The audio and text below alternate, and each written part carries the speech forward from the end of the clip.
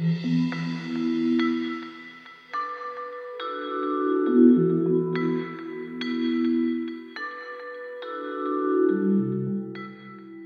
listening to Digital Divides, Season 3 of All Things Equal. I'm your host, Verity Firth. Indigenous Australians are our first engineers. We are still to recognise the full depth of Indigenous technological achievements. But we know that our current tech revolution is being designed by a white Silicon Valley. Far from the utopic vision most of us hoped for at the beginning of the digital age, many technologies have seen discrimination entrenched. Tech will touch all of us, but a one-size-fits-all approach has already proved disastrous. What does technology look like when we include Indigenous knowledge systems? And what are the technologies that Indigenous people actually want for themselves?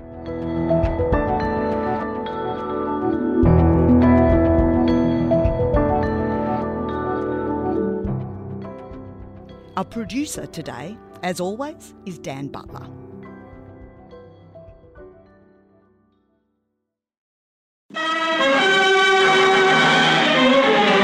Maralinga Test Range in the stark, wide-open spaces of South Australia. Operation Buffalo involved setting up a village for servicemen taking part. And the team of scientists was headed by Sir William Penny, seen arriving to supervise and observe the atomic explosions. 5, 4, 3, 2, 1, 0.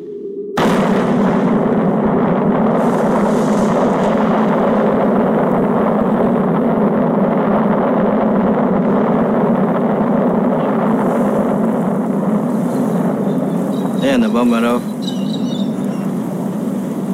The smoke went up. Oh, look over there. That turned into a mushroom.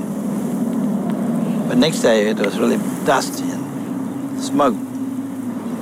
We wasn't thinking about radiation. That was poison to kill us, you know? No. In September 1956, one of the world's newer technologies, a nuclear bomb, was being tested at Maralinga, 800 kilometres northwest of Adelaide. It had the same explosive strength of the one dropped on Hiroshima a decade before. 6 more bombs would be tested over the next year.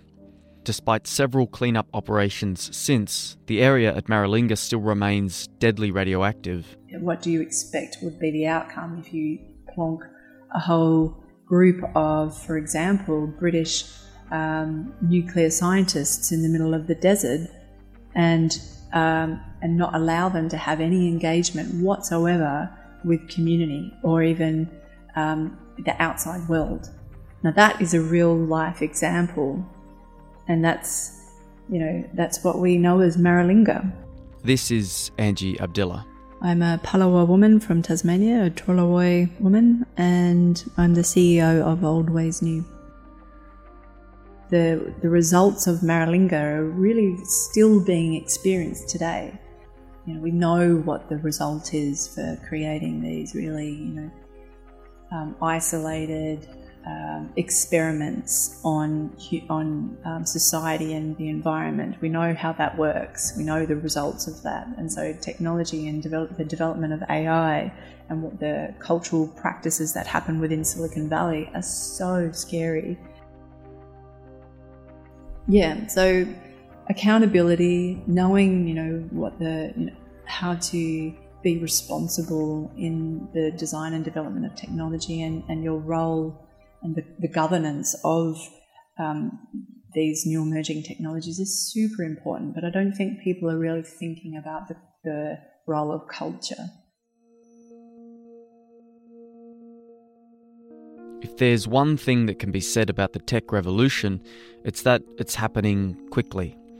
We're often too captivated by the exciting possibilities of new inventions to question what some of the more sinister implications could be.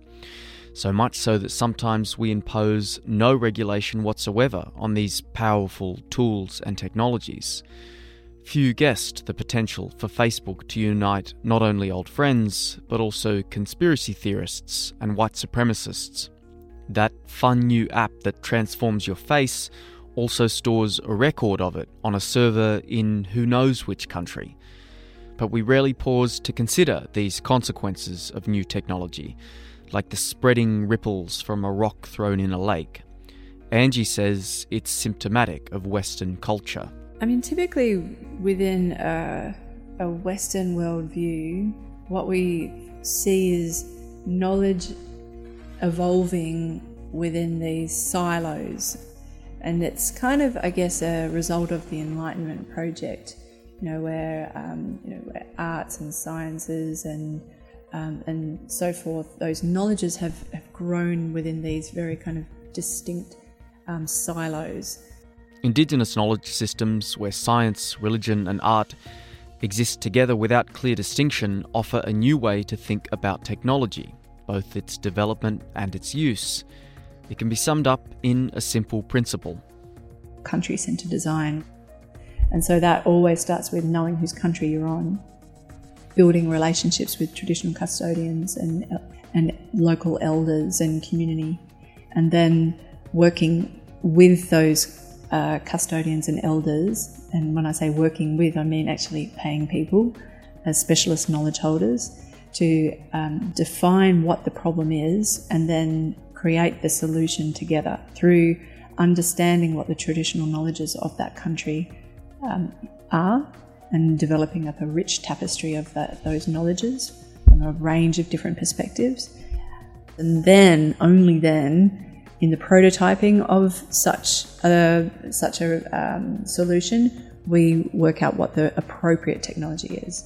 Never, ever technology first. Always culture, country first. Including and being led by Indigenous people in these conversations around technology is necessary. We're all feeling the consequences of a rushed tech revolution, but we're not feeling them evenly. Today's Tech Bites, racial bias in facial recognition software. Researchers say the most popular algorithms misidentify minorities far more often than whites. Researchers think the bias may be related to the images used to train the software. Recognition. However, algorithms like viruses can spread bias on a massive scale at a rapid pace. We saw that these algorithms are effective to different degrees. So what demographic is it mostly effective on? White men.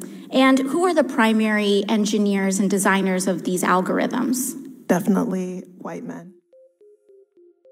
It was a Friday night.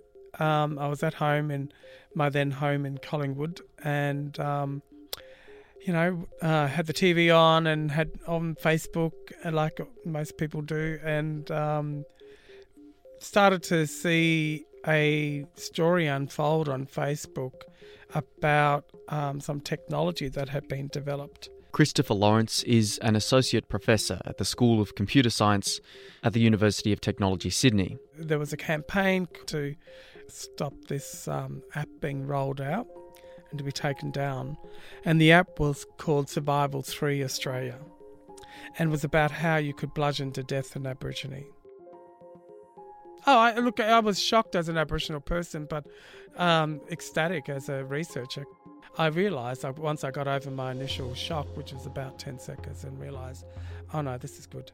I started taking screenshots because I thought, well, this is the evidence that we need to show the government that this is real, right? And that racism happens not only in the physical sense, it can happen in the avatar sense as well, and in that world of technology. Christopher came to the same realisation as Angie, that to develop technology that would serve Indigenous communities, that he and other software engineers had to go onto country. So we've been going out to these communities, working with Indigenous communities to design the technology, where we've been using butcher's paper and whiteboards and just talking to people. What do they want in an app? If they had this app, what were the features and functionalities? What would it look like? What's the purpose of it? And how do we embed Indigenous knowledge and cultural ethics and values into the app? The end result was an app designed to connect Indigenous people to each other and to services. It's called This My Mob. So This My Mob has two primary functions. One is about social connection, and the other one is about connecting with agencies that are working in this space. So we basically brought a version, I guess, well, to put it in a nutshell, it's an Aboriginal version of Facebook and an Aboriginal version of LinkedIn. But that wasn't our initial plan. That just evolved from the research. The app was the result of significant consultation with communities. One thing was raised repeatedly in the different communities Christopher and his team visited.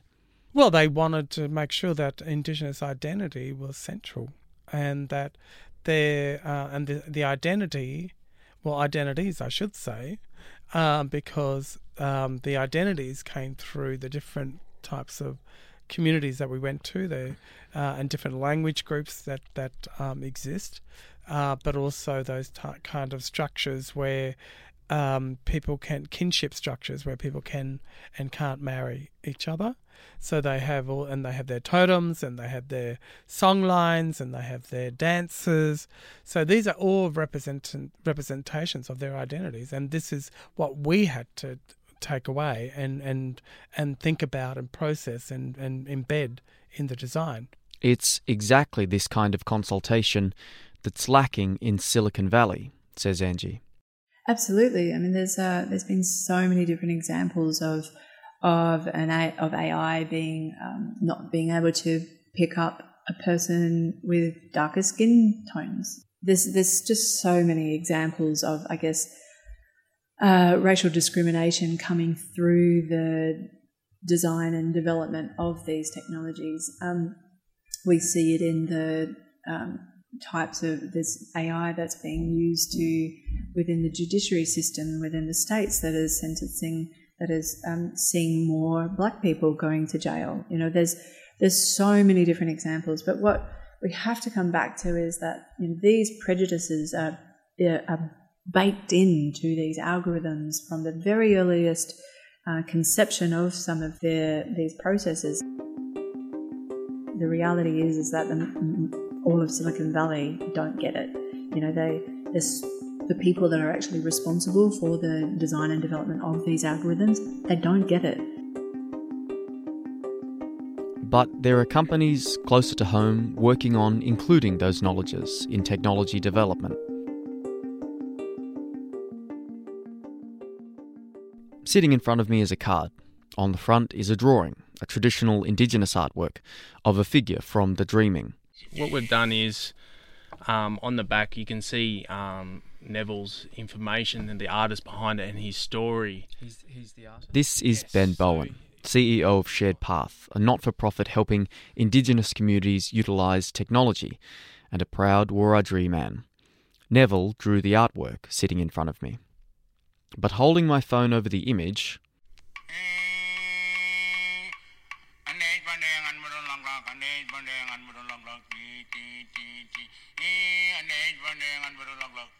the figure comes to life on my screen, 3D now and in colour, and dancing a traditional dance.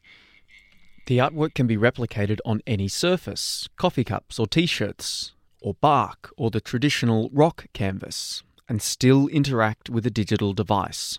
So there's a number of these that we've used, and community is starting to look at how they can represent their own information into that, and then using augmentation to bring those stories to life. So we no longer have to have tourists treading over those sites or going into remote places where they're at risk of cars breaking down or damage to the site, and then they can actually buy the cards or the t-shirt or whatever they want to imprint the information on, and then they can actually have that story to take home with them. So then it's spreading the stories, it's giving people access to the culture and the richness, but it's community driven. It's not someone coming in and telling the story for them.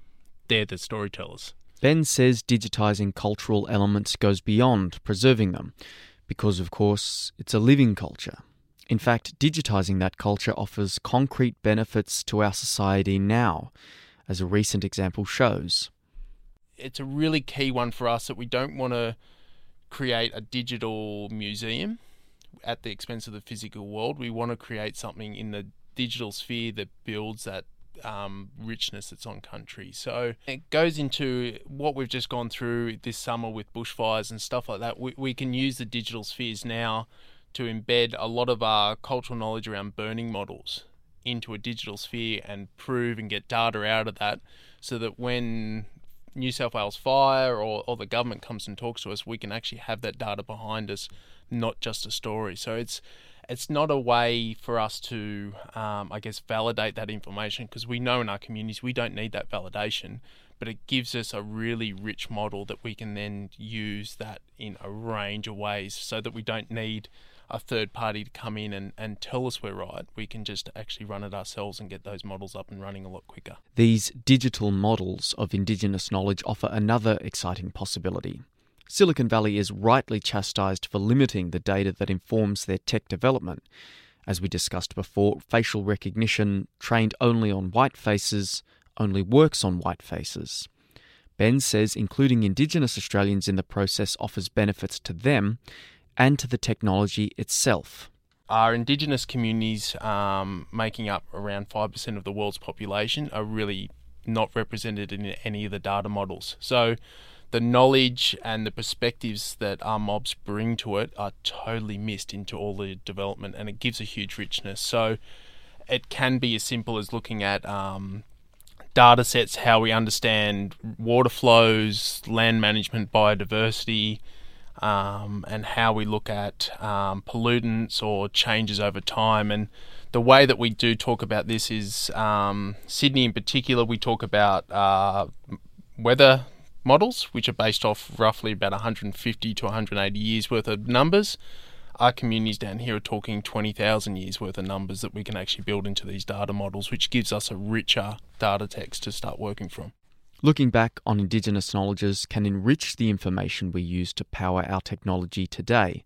But Ben is more excited about what tech can do for Indigenous futures. A lot of this comes back into when we talk about human rights and citizenships and stuff like that. We fight so hard for the physical sovereignty or how we express ourselves in the physical world. We have a very heavy conversation that we have with all of our community saying sometimes the physical sovereignty or the physical rights that we're fighting so hard for, we can replicate that world really quickly in the digital space and then show people what it is and take away a lot of the fear from it so that we can actually start creating the systems we want. In the Australian setting, I guess, in Aboriginal and Torres Strait Islanders, when we're talking about sovereignty and we've got the Uluru Voice and the statement from the heart, and there's these statements that go out, and there's governments and non-government people that come back and call them third chambers of parliament and try to create a fear around them. We can actually start setting up digital spheres and digital communication to represent that so that people can actually see them and experience those methods and be empowered by them in a digital sphere which is a lot less regulated and quickly. And then that way we can use that model as a proof for the physical world and then look to implement them later on. Technology has ruptured the world as we knew it. It has brought undoubted benefits, but also provoked massive instabilities. As the reach and influence and power of technology grows ever larger, can we continue to invent first and ask questions later? Including Indigenous people and their knowledge, practices and culture in the development of technology will stem the entrenching of injustices we've already seen and could go some way to ensuring new technologies are actually ones we want around. Yeah, absolutely. I mean, when we're talking about technology in its broadest sense, beyond zeros and ones, we are in the best placed here on this continent to look at the world's best case examples of technology design and development. We're the oldest living people on this planet with the longest continuum of culture on the driest continent on this earth. So of course, if we think about the thousands and thousands of generations that have not just survived this dry continent, but have been nurtured by this country. But it's not just country nurturing us, it's a symbiotic relationship. We are in a relational, we're in relation with country. It's part of us and we're part of it. Thanks for listening to All Things Equal, a collaboration between the Centre for Social Justice and Inclusion at the University of Technology, Sydney and 2SER 107.3. The podcast is produced by Dan Butler. Thanks to supervising producer Sharon Davis and Amelia Navasquez for sound design support. 2SER sits on Gadigal land of the Eora Nation, country that was never ceded. If you like the show, don't forget to subscribe or maybe give us a review so other people can find us. I'm Verity Firth. Till next time.